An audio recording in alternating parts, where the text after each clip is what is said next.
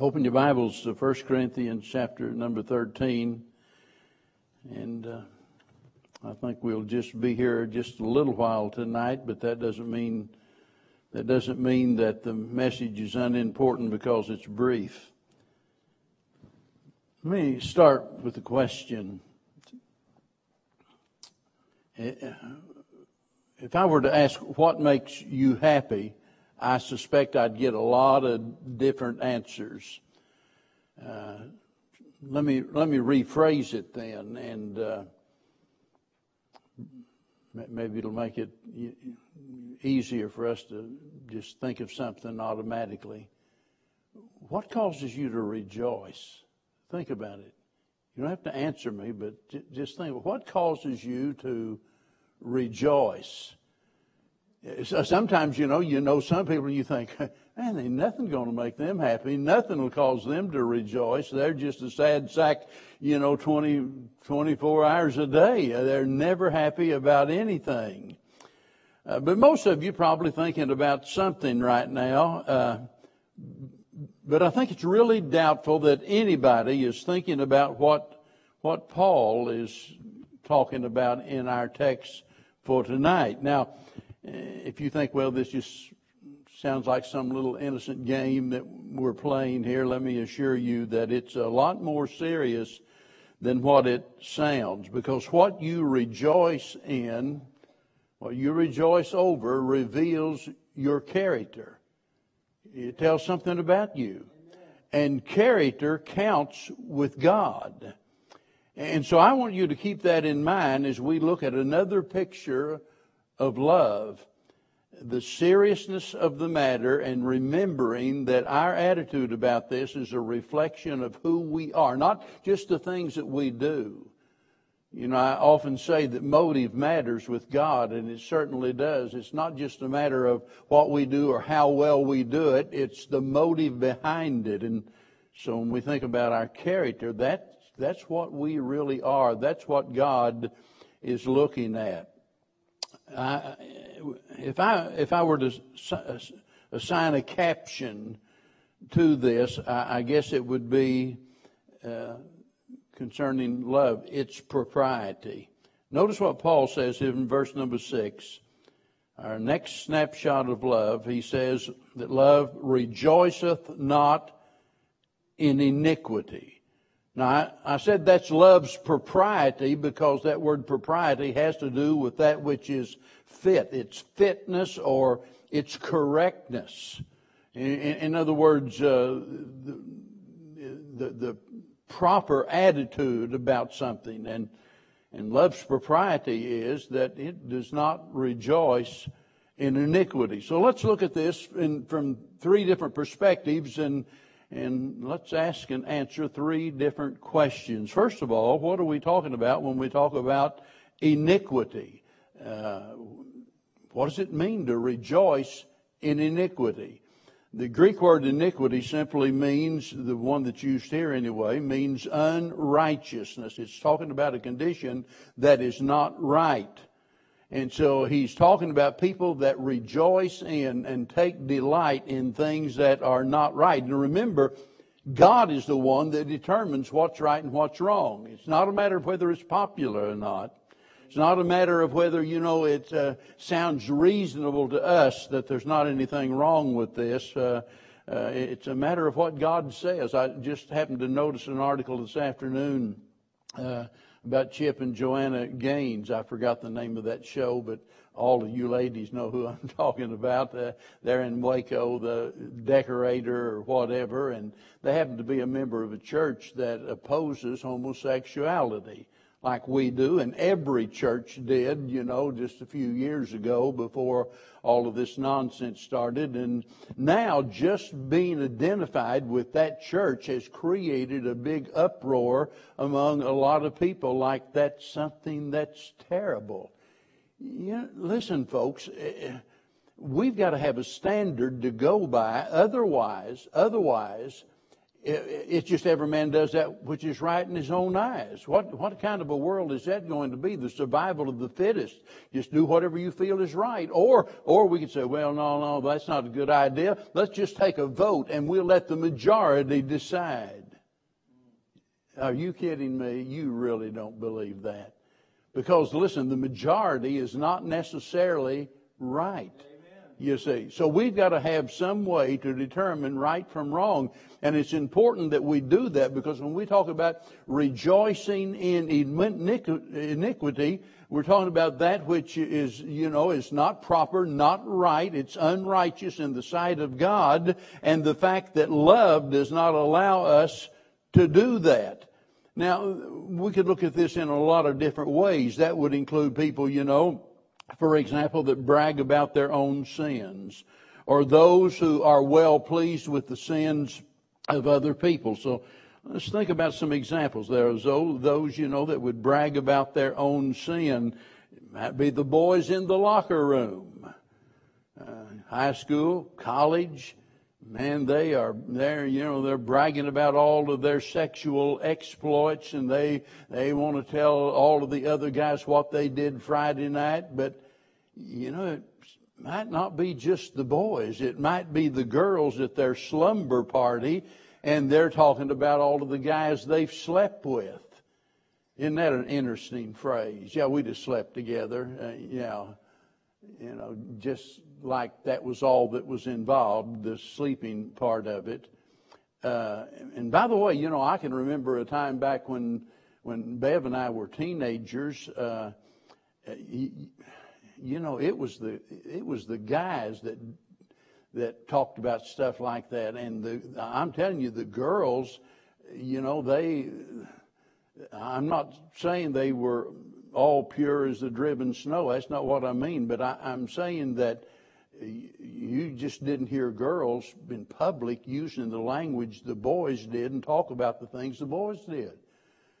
And I can remember some years ago, in fact, I was pastoring there in Ludlow, Kentucky, and I was walking down the sidewalk one day. The church and our house were just a couple of blocks from the main street and the school, and all of a sudden, I heard someone, the filthiest, most vile language that you could imagine. And I looked over there, and there was 4 or 5, maybe preteen girls. And man, they were just turning the air blue. It took me back to the days whenever I was a teenager in Nicotine Alley behind Central High School, and the kind of language the boys used, and it's the girls. So, it's not just a matter of the boys, it's also the girls, people that are bragging about things they've done. Listen, it's not just the kids. It might be somebody that's bragging about how much money they save by cheating on their income tax. Oh, yeah, I found this loophole. A loophole is one thing. That you can have some legal loopholes. But a lot of times people will resort to deception in order to get personal gain, and then they'll turn around and brag about that. It might be a mother in a supermarket that just received too much change. They gave me a 20 instead of a 1, and they're bragging to somebody about that. So there's hundreds of examples that we can talk about. And so when we think about this matter of rejoicing in iniquity, it might have reference to us personally and the boasting about our sin. But it could have to do with just laughing about sin in general. Because after all, we live in a day where, sin is usually thought of as something that is fun and something that is funny. And all you got to do is read the newspapers, watch television, and on the talk shows and things, it's very common. There are entertainers that make millions of dollars every year telling jokes about filth. And they never lack for an audience. The church might be half full, but boy, whenever a certain entertainer is in town and he's going to get up there and it's just vulgarities one after another, after another, after another, and you've got a house full of people, that are laughing their heads off like this is really funny. And There's nothing funny about it to God. You know, I know there are, and I had a preacher friend years ago. He's gone to be with the Lord now, and this guy had more joke books than I do commentaries. I've never seen anybody with so many joke books. And he loved to get up and you know, sprinkle his messages with jokes. The sad part of it is, you know, a lot of times we tell jokes about drunkenness and affairs and things like that. There's no laughing matter. And everybody knows, you know, some joke about, you know, the drunk on the corner or something that they could tell. But I'm telling you, God's not laughing when we laugh about sin. It might have to do with, and let's look at it from another angle, it might have to do with the rejoicing about the sins of others. It's one thing for, you know, for me to brag about my own sin. Oh yeah, I can, you know, I can drink a fifth of whiskey a day or whatever, and I'm bragging about that. But it's something different whenever I rejoice in the sins of other people. And people do that for a couple of reasons. It might be because they finally succeeded in enticing someone to sin. You know, they've encouraged them to join them in sin. Listen, I've been there, done that. I know exactly what I'm talking about when I talk about a bunch of teenage boys or something getting together, and it might be that finally you convince this one kid that's never drank a drop in his life, and you convince him that it's going to be really fun to go out here drinking with us tonight. And so he is just drunker than a skunk and falling over, can't stand up. What are the other guys doing? They're laughing about it. That is really funny. We finally got him to take a drink. Look at him, you know, like it's something a big deal. We rejoice about it. It might be like whenever I was a kid, and you know, I want to be careful about what I tell about myself, because I know you probably suspected I've been perfect all my life, but we you know, as boys, we maybe I ought not tell anything. We'd brag about who could steal the most stuff out of the dime stores and places like that. How many candy bars you could get, you know, or whatever. And we would brag about getting somebody else involved in that. You know, we'd sit around and think about, what are we going to do tonight? Let's do something. Oh, let's go break into old man so-and-so's garage down there and see what he's got in his garage or something. And it just delights us to get somebody else involved. The young people especially know what I'm talking about, because they know what that peer pressure is. You know, trying to pull them in. They're not content in just doing what they do themselves. They want to get somebody else involved. But they're not the only ones that are guilty of that. Sometimes it's the adults that are just as guilty. I've known church members who were delighted and literally rejoicing about the fact that they've got somebody to take their side in some evil matter. In other words, there might have been some debate going on in the church, and they're looking for somebody to support their position. And boy, nothing makes them happier than, you know, to get somebody to come over to their side. Now maybe we can get something done about this. We'll change the policy here at church, or, you know, whatever it is. But they just love getting other people involved in their sins. And then there are those that rejoice in iniquity because they're delighted whenever they hear of somebody getting involved in sin, you know, and then as a result of that, them getting hurt in some way. I'm not talking about necessarily physical, but in some way they get them involved in a sin, or see them get involved in a sin. That's why gossip is so popular. Do you know that? I mean, you don't hear people gossiping about good things people do you? You know, you pull somebody over and say, "Psst, let me tell you something. I saw so-and-so the other day, and this kid went across the street, and he mowed the yard for that widow woman, and he helped her. I thought that was the most wonderful thing I've seen. Boy, I just thought I ought to tell you about it." People don't talk about that, but you let someone do something wrong, especially if it's someone that we don't really like, and boy, it just makes us so happy to see them fall into sin. Turn over to Proverbs chapter 24 for just a second. Proverbs chapter number 24 and verse number 17 says, "Rejoice not when thine enemy falleth, and let not thine heart be glad when he stumbleth, lest the Lord see it, and it displease him, and he turn away his wrath from him." I don't know, I'm kind of suspecting that the implication is, lest he turns his wrath away from him and turns it toward you.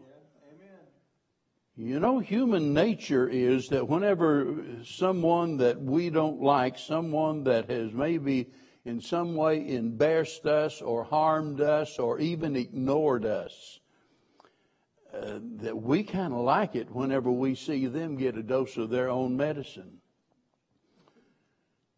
I remember when I was a kid and we had this fellow that playing Little League baseball, and we had this one kid was a catcher from a little town outside of town there, and really a good kid. But he was small, good ball player, but he was just a little kid. But this other guy, his name was George. I'll never forget that. And George also played football, and he was one of these burly, husky. I mean, he was not only big and strong, he was nasty and mean. And for no reason at all, he hit that other boy in a ball game, got mad about something, and I mean messed up his face bad. A few years later, it so happened that I was playing softball, and fast pitch softball, and my best friend at that time had been a football player, a very good football player, and he was just as big as this other guy, and he happened to be catching, and this guy's coming around third base, and boy, I mean, I could see it happening. There's going to be a collision like you've never seen before, and then there's going to be a fight. George is coming around third base. He has his head down. He is going to run Jerry over, and boy, just as he got there, Jerry just, with his football skills, he just ducked down as low as he could and got under him and throwed that big fat blob over his head, and he hit the floor and hit the ground and tears in his eyes. He had never had anybody treat him like that in his life. He had never seen that. He got up, he didn't utter a word. He just got off the field. And I thought, man, that made me so happy to see him get what he deserved. But that's really kind of a sad commentary when you stop and think about it. But that's the way our human nature is. And there's so many times that, I suspect that it even happens in churches when some self-righteous person who thinks they're better than anybody else, they are so spiritual. And then later on to see them stumble and fall, and there's just that old mean streak in us that says, ha, ha, ha, you wasn't as spiritual as you pretended to be. Listen, folks, that is a horrible, terrible attitude for us to have. And I'm telling you, I believe with all my heart that most of us have a propensity to entertain attitudes like that. And now I know maybe you get over it and hopefully you do, but I'm just saying you're still in the flesh. And your old fleshly nature is just as rotten as it has ever been, and it's only because of your new spiritual nature that it holds you in check. Romans chapter 7 is what Paul's talking about there, that clash between the two natures. And the Lord is warning us about that when we see someone stumble and fall. Whatever you do, do not rejoice in such iniquity. Now, here's question number 2. Why is it so harmful to rejoice in iniquity? You know, what's the big deal about it? You know, I think about different entertainers, and of course the kids wouldn't know who Red Skelton was, I don't think, but a lot of you remember Red Skelton, and he played different parts, and one of the parts that he played in his show was this drunk, and it's what? Freddie the Freeloader. Yeah, he watched the show.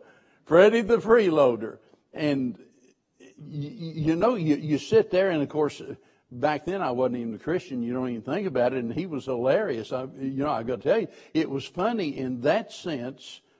But the fact of the matter is, we look at stuff like that and we say, hey, it's just lighthearted, innocent play. Whenever we, and by the way, we're just talking about that one particular sin. We could name, 1,000 different ones, but the question is, why is it so harmful? Well, number one, and listen, this should be the only reason we need. Number one, it's offensive to God.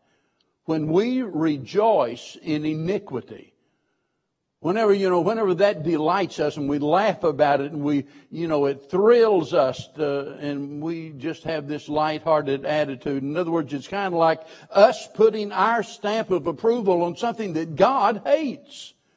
God hates sin. God hates sin because He knows what it does to people. That ought to be enough reason for any of us to avoid having that kind of an attitude about sin.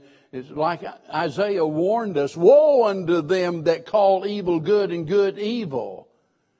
And that describes the day that we're living in today.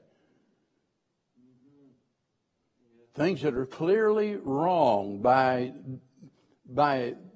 definition per the Scriptures, and even though it's wrong, people will call the evil good. And it offends God. Does that concern you? That what you're doing might be offending God? Well, it ought to.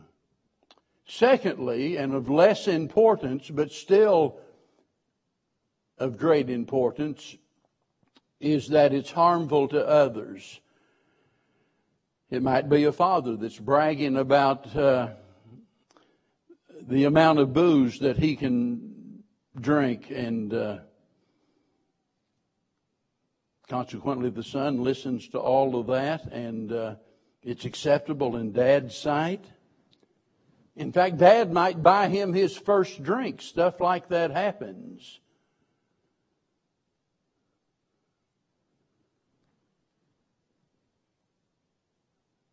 Brag about my boy can drink you under the table. I was watching an episode of Cops some time ago, and this kid had beat the snot out. And I'm talking about a kid now that was 17, 18 years old, and he'd beat up some grown man in a bar. He was in the bar with his daddy. The cops come out there, and there this old boy sitting there. I mean, he's got a knot on his head like you wouldn't believe, and bleeding, and what happened to you? Well, the guy beat me up. Well, he got the guy and his dad out of the bar, and it was a teenager, and here's the dad, bragging about it. I'll teach you to mess with my boy.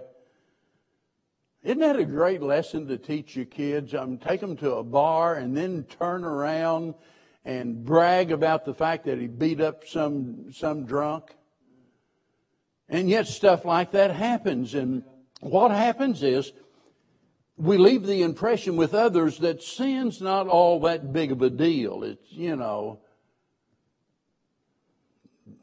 doesn't bother Dad or doesn't bother Mom, and so must not be that big of a deal. And consequently, that starts them on a life of sin, and they get the idea that they can sin and escape the consequences of it.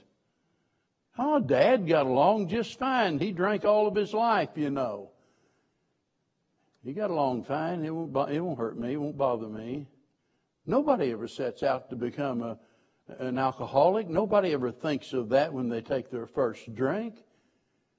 Whenever people start shoplifting, they never even dream of the fact that this could be the thing that starts me down a road where I'm going to end up in prison. They don't think about that, and yet there are mothers that literally take their kids shoplifting.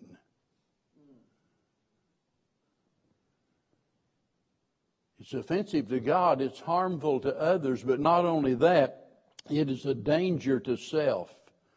And I say that because absolutely any violation of God's law puts us in danger. It doesn't make any difference what it is. Sin is dangerous in any form.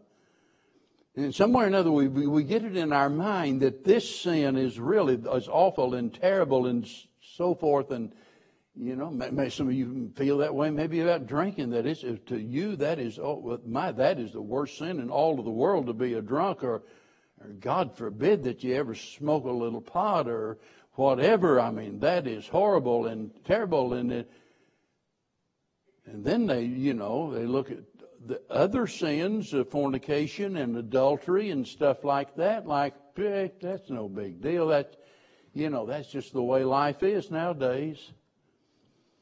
And you can go around categorizing sin all you want to. But when God looks at sin, He hates all of it. Amen. And any sin endangers you. Your attitude about sin it not only reveals something about your character, as I said at the beginning, but it reveals something about your future. It is a predictor of where you are headed. If you don't think this is serious, just notice what Paul said in 2 Thessalonians chapter number 2. And he's talking about the coming of the Antichrist. And, of course, in connection with the coming of the Lord and what have you. And the horrible, terrible times that there's going to be. And as a result of them rejecting the truth, he says in verse 11 of this cause, God shall send them strong delusion that they should believe a lie. And it's kind of like, it's kind of like that if you want to reject the Lord will reject you. I'll give you an example. The Bible talks about the fact that God hardened Pharaoh's heart. Some smart aleck comes along, doesn't know anything about the Bible, and they say, well, no, that wouldn't be fair at all. How could God then judge Pharaoh if God's the one that hardened his heart? Well, if you read the Bible, you'll discover that Pharaoh hardened his own heart. And as a result of that, God hardened his heart. You see, here's what most people don't realize. Sin has its own built-in punishment. God doesn't have to do anything special in order to punish you for your sin. If you don't believe that, read Romans chapter number 1. Just study that chapter where it says, and God gave them over to a reprobate mind. It's kind of like, you want to do that? Here, I'm going to turn you loose and let you do it. Here he's talking about a people that are so awful, so terrible, that says that God is going to send them a strong delusion and they're going to believe a lie. Now listen to this, that they all might be damned. Why? That they all might be damned who believe not the truth. Now notice this because this is very telling about the character of these people, but had pleasure in unrighteousness. Pleasure in unrighteousness. You think this is not serious with God? To rejoice in iniquity, regardless of the context in which you do it, that we've been talking about here tonight, it endangers you. Now that brings us down to one more question. And that is, what keeps us from rejoicing in iniquity? What's the solution? What's the prevention for the problem? Well, naturally, as you know, the answer is very obvious because he says here that love rejoiceth not in iniquity. But before we talk about that, there's something else I want to insert in there that is also important. If we're going to keep from committing this sin, here the two things we need. One is love that we'll get to. The other is learning of its harm. Learning of its harm. Amen. Psalms 119 and verse 11, the psalmist said, "Thy word have I hid in my heart." Why? That I might not sin against thee. I can't even begin to tell you how important it is that you spend time in God's Word every single day of your life. And when you fail to do that, you endanger yourself because you weaken yourself and your resistance against sin. But boy, when you get in the Word of God every day, it's kind of like, man, well, the Holy Spirit has a way of searching out those inconsistencies and sinful things in your life and just slapping you upside the head with the truth.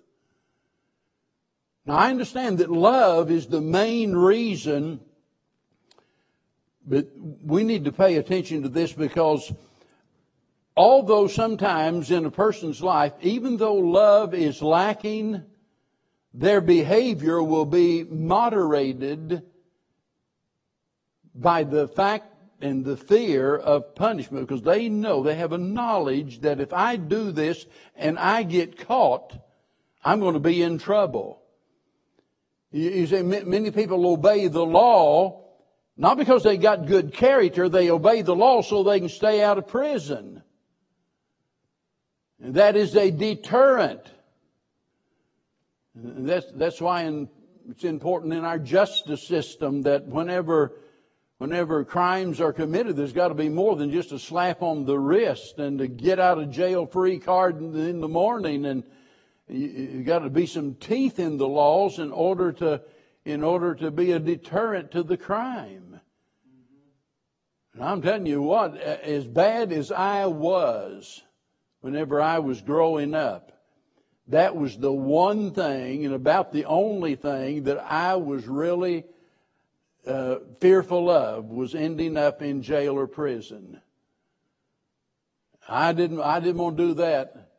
I mean, if I thought there was any possibility I was going to get caught doing this or doing that, I didn't do it. Of course, you know, you always think you're smarter than you are and you can get by with it, and you don't. But I'm simply saying it's important that we learn the truth about the consequences of our sin, that we learn about its harm. Somewhere or another we got this idea. I say we, it's not we. Some so-called preachers have the idea, just as one popular preacher here in the area said on national TV, that he's bragging about the fact he didn't preach against sin, doesn't mention sin. And his explanation was because everybody knows what sin is, and everybody knows, you know, that they could be better than what they are. I don't need to tell them that; they already know that. And, you know, so we're going to get on to more positive things about how to have your best life now. Let me tell you something: that you cannot expect to lead anybody to Christ. And it does no good to just preach the gospel until, first of all, somebody comes to understand that they're a lost sinner, and they'll never understand that without the preaching of the law, God's law. That's why it was given. It's our schoolmaster to bring us to Christ. It's looking at that standard and saying, wait a minute. I know this is popular at school. I know the teacher even says it's okay. I know the Supreme Court has voted and they said it's all right. It's not a big deal. It's just that big fat red-faced preacher down there. He's the only one I know that's against it. But I'm telling you what, if God is against it, you better get against it. Because it's harmful. But the main reason and the most obvious reason is what? Love rejoiceth not in iniquity. You see, love never delights in sin, whether it be our own personal sin or whether it be another person's sin. It never delights in sin because love is grieved by sin. We grieve over sin. Why? Well, because we love God and God hates sin. It doesn't make any difference who commits the sin. It's still a horrible thing. And if my heart is filled with the love of God, I don't want to just be free from sin personally. I want to be separated from those that indulge in it. That doesn't mean that that I'm a holier than thou, that I don't think I ought to speak to other people or something like that. No, it doesn't mean that at all. You could never win anybody to Christ if you just isolated yourself from all of the sinful people in the world. We're obligated. We're to be salt and light. We've got to come in contact with people like that. But we never have to run with that crowd. I'm sure nearly every kid has heard at some point in time, mom or dad saying, look, I want you to stay away from that boy or that girl. They're bad news. Stay away from them. They'll get you in trouble. You run around with them. That I'm telling you, mom and dad might be a lot smarter than you think they are. And if you're running with the wrong crowd, it's just a matter of time. Kind of like old Sam Jones used to say, you lay down with the dogs, you'll get up with the fleas. And I'm telling you, a man is corrupted by the company that he keeps. And the only safeguard we've got against all of this frivolous attitude about sin that God hates, is love. Because we don't want to see anybody involved in sin of any kind. Never forget, if you want to see the seriousness of sin, you don't look in the prison. If you want to see the seriousness of sin, you look at the cross, where God gave His Son, who was nailed to the old rugged cross and shed His blood. That's how terrible sin is. To think that He gave His life in order that we might be forgiven of our sins. Have you received Him as your Savior? Do you know your sins have been forgiven, that your home's in heaven? If not, you could settle that here tonight. If you've had the wrong attitude about sin, it might be you're a Christian, you're on your way to heaven, but you haven't really taken sin seriously as you ought to, and it might be tonight that there's some things you need to make right with God. As we stand and extend this invitation tonight, you just do what God lays on your heart. Father, how we thank you for the greatness of your love, not only the love that draws us to the cross at Calvary, the love that results in our salvation, but for that love that you put within our heart that enables us to live peaceably with our fellow man, that love that you give us that compels us to do everything in our power to please you and to refrain from sin and any semblance of it. Help us tonight, dear Lord, to live our life in such a way that you'll be well pleased with what we do. May our character reflect Christ to all of those that we come in contact with. For it's in His name we pray. Amen.